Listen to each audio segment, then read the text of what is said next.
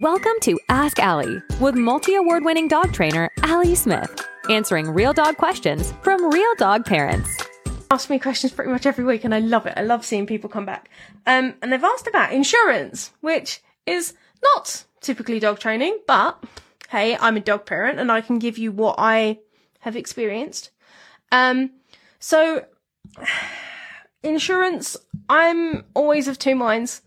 Because there's a little bit of me that thinks if I had the self-control, putting the money in the bank every month would be so much more effective than insurance. Because I know for a fact that pre-existing condition or not, my bank account's going to give me the money that I put in. Okay? If you have the self-control, or if you have a family member who can regulate that self-control for you, use a bank account. It's probably my best suggestion because you're going to have less problems. If you don't have that self-control, I know that a friend of mine, Lauren, of Lauren and Loki, aka Polka Dot Loki, she uses Waggle in the UK, which I'm massively impressed at what they're doing with her and Loki. And I love a company that will work with behaviour as opposed to just veterinary. So that stands them in really, really good stead if you're UK based. If you're US based, I'm currently testing Trupanion and Pets Best, I think. I'll clarify that when I go check my inbox and make sure that's who I'm actually with.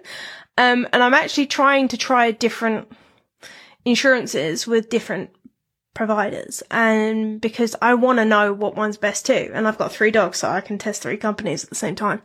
Kind of.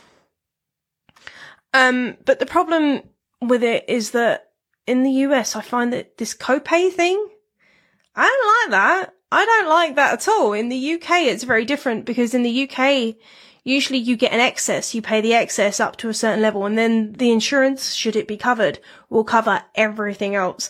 I like that. I don't like the fact that the US insurers try and tell me that I've got to try and pay 20%, 10%, whatever. It's like, no, I pay you, you cover it. Okay?